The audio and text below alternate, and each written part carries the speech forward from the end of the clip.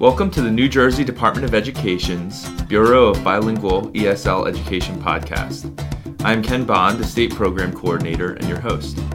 In this podcast, I have bite-sized conversations about English language learner education with leaders in the field. During this episode, I'll be talking with Nelson Flores about language education policy.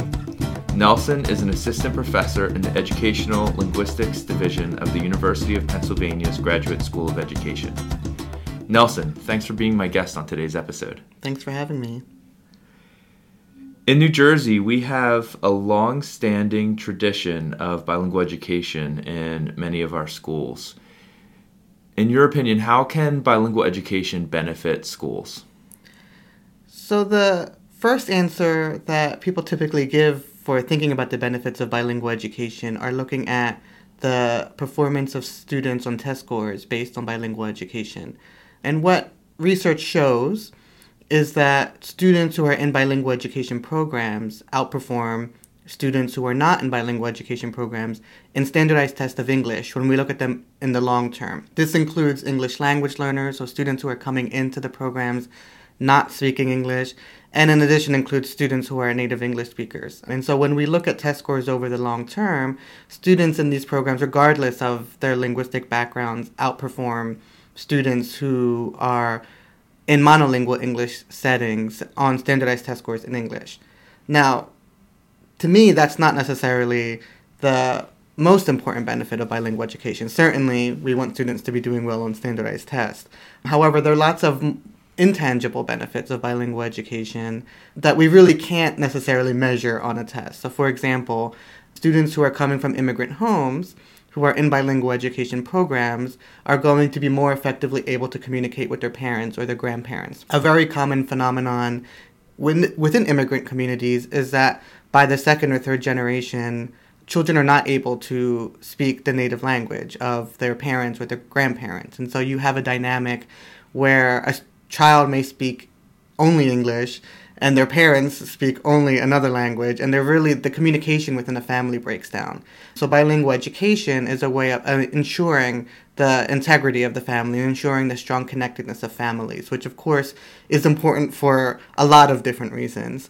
And in addition, bilingual education is also just beneficial at raising awareness of different cultures. And so these are things that we can't necessarily assess on a standardized test. So in addition to doing better on standardized tests, children in bilingual education programs also have the benefits of all of these other things that I'm talking about. That's great. So much of your work is focused on the intersection of race, culture, bilingual education, and all of the various aspects of that in schools, in U.S. schools. In what ways are these issues related? So to answer that question, I think requires historical understanding of the intersections of language and race and the ways that in particular in the U.S. language and race have been co-constructed. So if you go back to kind of colonial U.S. society, well, before it was the U.S., the language practices of indigenous peoples were oftentimes described as kind of being animalistic or being not fully a language in the ways that European languages were languages, which of course was part of the construction of indigenous people as less human than European colonizers, which of course was then used as part of the justification for genocide against indigenous peoples. When we get to the eugenics, that discourse shifts from an overtly racist discourse towards one that seems more scientific, where people are saying biological inferiority scientifically proves that certain languages are inferior to others because of the biological deficiencies of the people who speak those languages. That falls out of favor by the 1960s, where then the discourse primarily shifts towards cultural deficiencies. And so cultural deficiencies of communities of color lead to inferior language practices. Now, while that discourse isn't one that we necessarily overtly use today, many of the ways that the language practices of communities of color are discussed oftentimes are coming from a similar paradigm or perspective. So research that looks at the supposed word gap between white middle class children and communities of color continues that legacy of framing the language practices of community of color as inferior to white middle class communities.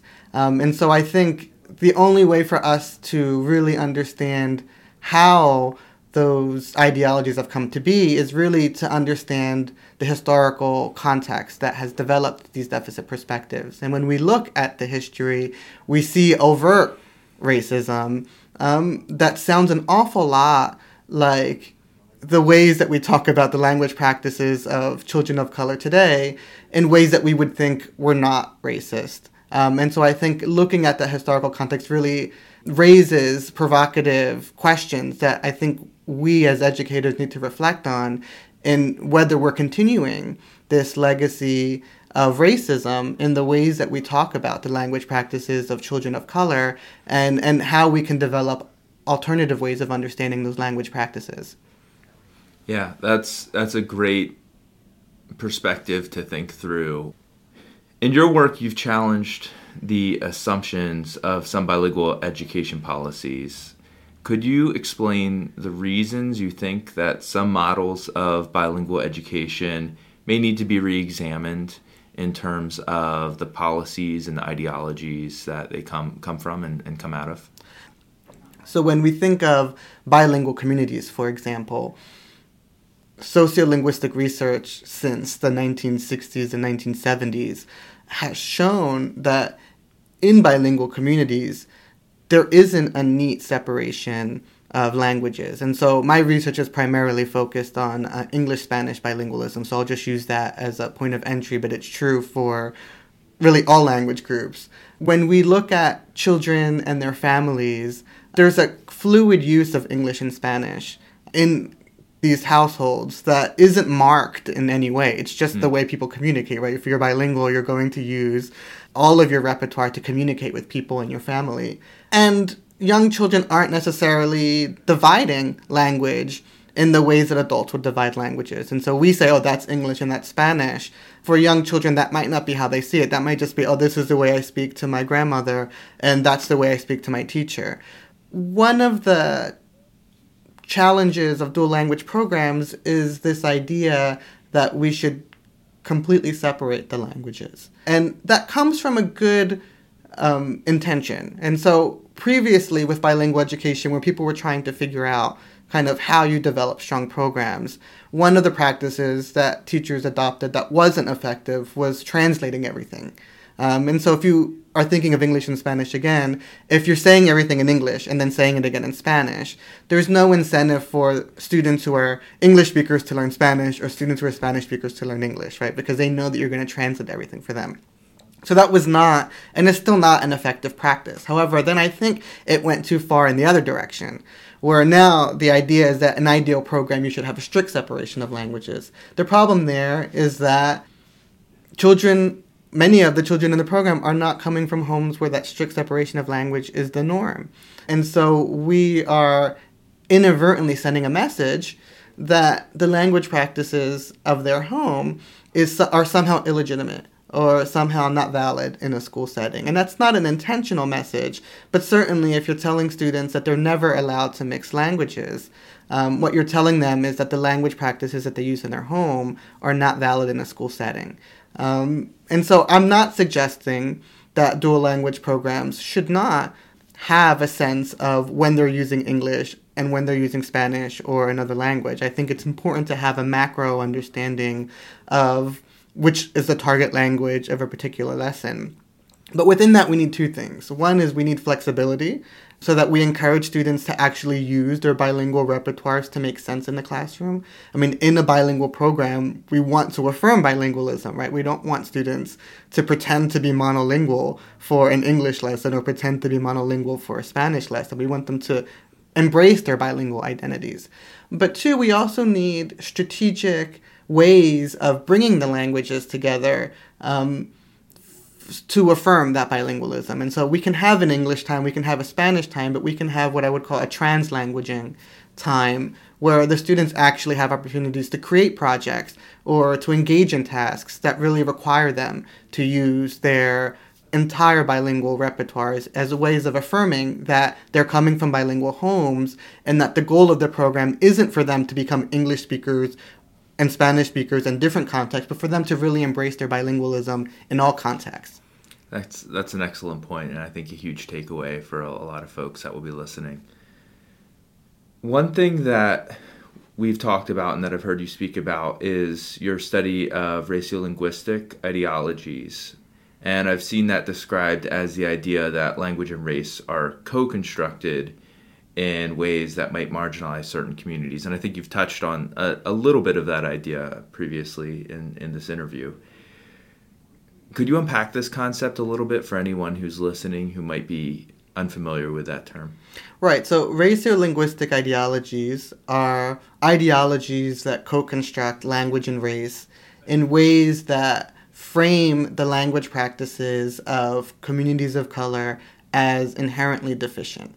And so previously I was giving some of the historical context of how that came to be and the ways that racial-linguistic ideologies were connected to the power relations of settler colonialism. Certainly, we can think about the ways that racial-linguistic ideologies were used to provide justification for the transatlantic slave trade. And so one of the ways that European colonizers were able to produce this dehumanization of communities of color was by calling into question the integrity of the language practices that they were using. And as I alluded to before, most people in polite society in the U.S. today would reject these overtly racist ways of talking about the language practices of communities of color.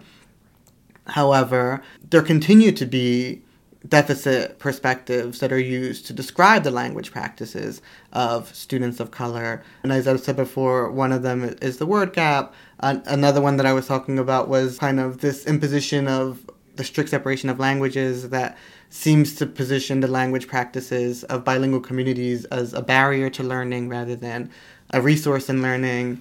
One of the things that I think it's important for educators to really reflect on are the ways that we may have inherited really problematic ways of talking about the language practices of students of color that may make us engage in teaching practices that undermine the explicit goal that many of us have in our classrooms of affirming the language practices of the students that are in front of us. And that I think a racial-linguistic perspective really challenges all of us to really critically reflect on how we may be complicit in reproducing this problematic history and offers us kind of a point of entry for really reflecting on how we can do things differently in our own classrooms and how we can change the ways we talk about the language practices of our own students.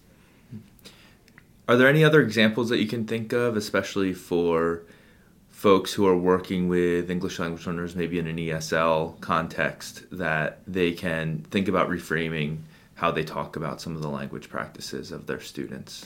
So, I think in general, we can think about the ways that different types of bilingualism are valued in the society. And so I have been in schools where teachers will complain about, oh, those students are kind of in the bilingual class, they're not learning English. Where in another context, white middle-class students who are learning Spanish are celebrated. And I think we could say something similar in kind of how we even talk about students, whether they're in an ESL or a bilingual context, where we're thinking about them as English language learners, for example, and how that emphasizes one specific part of their identity, which is that they're learning English, but really doesn't really acknowledge the bilingualism that they also have because they also speak another language and sometimes actually multilingualism because they speak more than one other language. So even the categories that we use to describe them can really shape how it is that we interact with our students, right? And so seeing our students as English language learners kind of frames it in terms of a challenge, right? They're learning English, and our job is to teach them English. Well, I mean, on some level, we're all learning English, right? We're all learning new words on a daily basis. Absolutely. And it's not a challenge to be learning new words. But if we were to call them bilingual or multilingual students, that may change how we interact with the students, so that the issue isn't a challenge. It's not that having students in our class who are, quote, English language learners is a challenge. We could think of the multilingualism of our students and how that multilingualism can be a resource for engaging in standards-based instruction. For teachers currently in the midst of the daily business of lesson planning, teacher evaluation, state assessments, and the day-to-day successes and difficulties of teaching, how would you encourage them to continue to keep issues of equity and identity and an assets-based approach on the forefront of what they do in the midst of kind of the day-to-day grind that a lot of teachers experience? So I think that when I work with classroom teachers, I think the first thing that I would like teachers to reflect on is kind of what is their locus of control? Like, what are the things that they can control? There are lots of things that are outside of the control of classroom teachers. Yeah. And I think we don't want to place an unfair burden on teachers and expect them to kind of resolve broad societal problems that have long histories that were not produced by teachers and can't be resolved by teachers. That said, there are things that teachers can control, right? They can control classroom interactions in their own classrooms. They can control the types of content that they're developing within certain parameters. They can control how they understand the language practices of their students. And so what I think teachers can do in their own classrooms is to really think about the stance that they're taking towards language diversity in their classrooms, and really trying to reflect on what would it mean to see language diversity not as a challenge that I'm confronting in my classroom, but as a resource for teaching and learning. And how can I then use that stance to inform what I'm doing in my classroom, which can mean how I use that stance to, for example, interpret the Common Core standards. And so the Common Core standards are fairly broad in the types of skills that they want students to be able to engage with, and can be interpreted in lots of different ways. Now, typically, they've been interpreted to be talking about monolingual English-speaking tasks, but that's not necessarily how they have to be interpreted. So if we're thinking about author's craft, which is big in the Common Core standards, author's craft is connected to questions about purpose and audience. Now, bilingual children are coming into schools in kindergarten already understanding purpose and audience in many ways. Many of the times they understand when I'm speaking to, for example, my grandmother, I should use Spanish because that's the language that she prefers. There's a purpose, there's an audience. Now, it seems that when I speak to my teacher seems to prefer English. Again, there's purpose and there's audience. So how can we build on that knowledge that children are already coming in with? My reading of the Common Core standards is that it's not necessarily talking about language in these rigid dichotomous ways. It's instead saying we want students to be able to engage appropriately with audience and purpose in mind.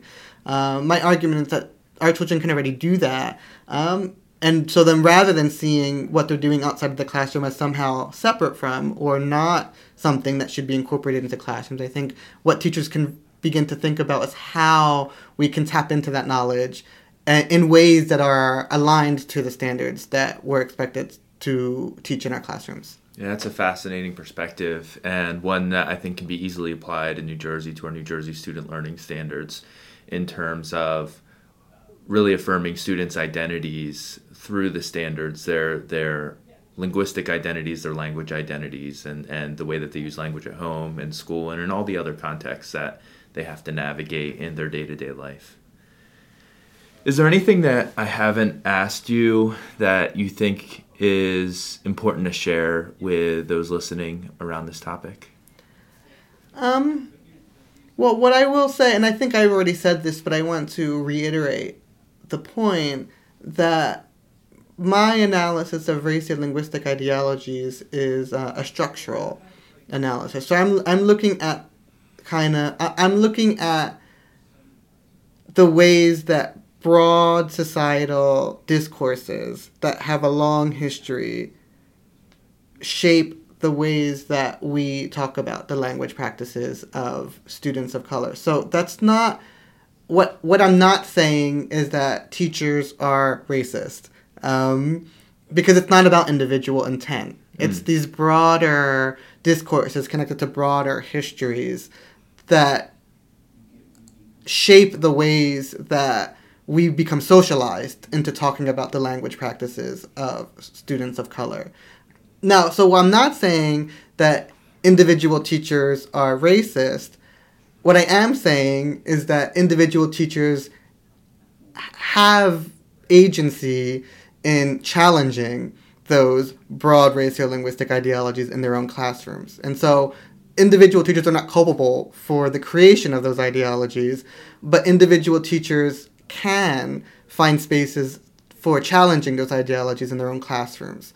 And one way that I have worked with teachers in Philadelphia in doing that is through developing PA Core aligned unit plans around translingual mentor texts that are primarily written in English, but have some Spanish sprinkled in it because the author constructed the text in that way.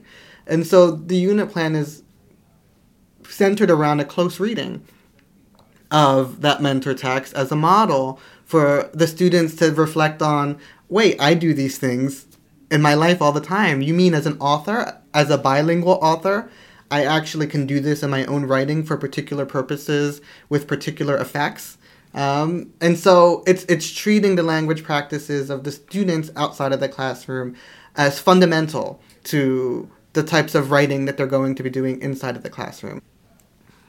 Nelson, this has been so great to be able to discuss this topic with you, and I just want to thank you so much for joining me today. It's been great talking with you. Thank you for having me. Thank you for listening to this episode. If you would like more information about ESL and bilingual education in New Jersey, please visit our website at www.nj.gov/education/bilingual. If you like this episode, you can subscribe to the show on Apple Podcasts or Google Play. Also, please leave a review on the Apple Podcasts app. It really helps new listeners find our show.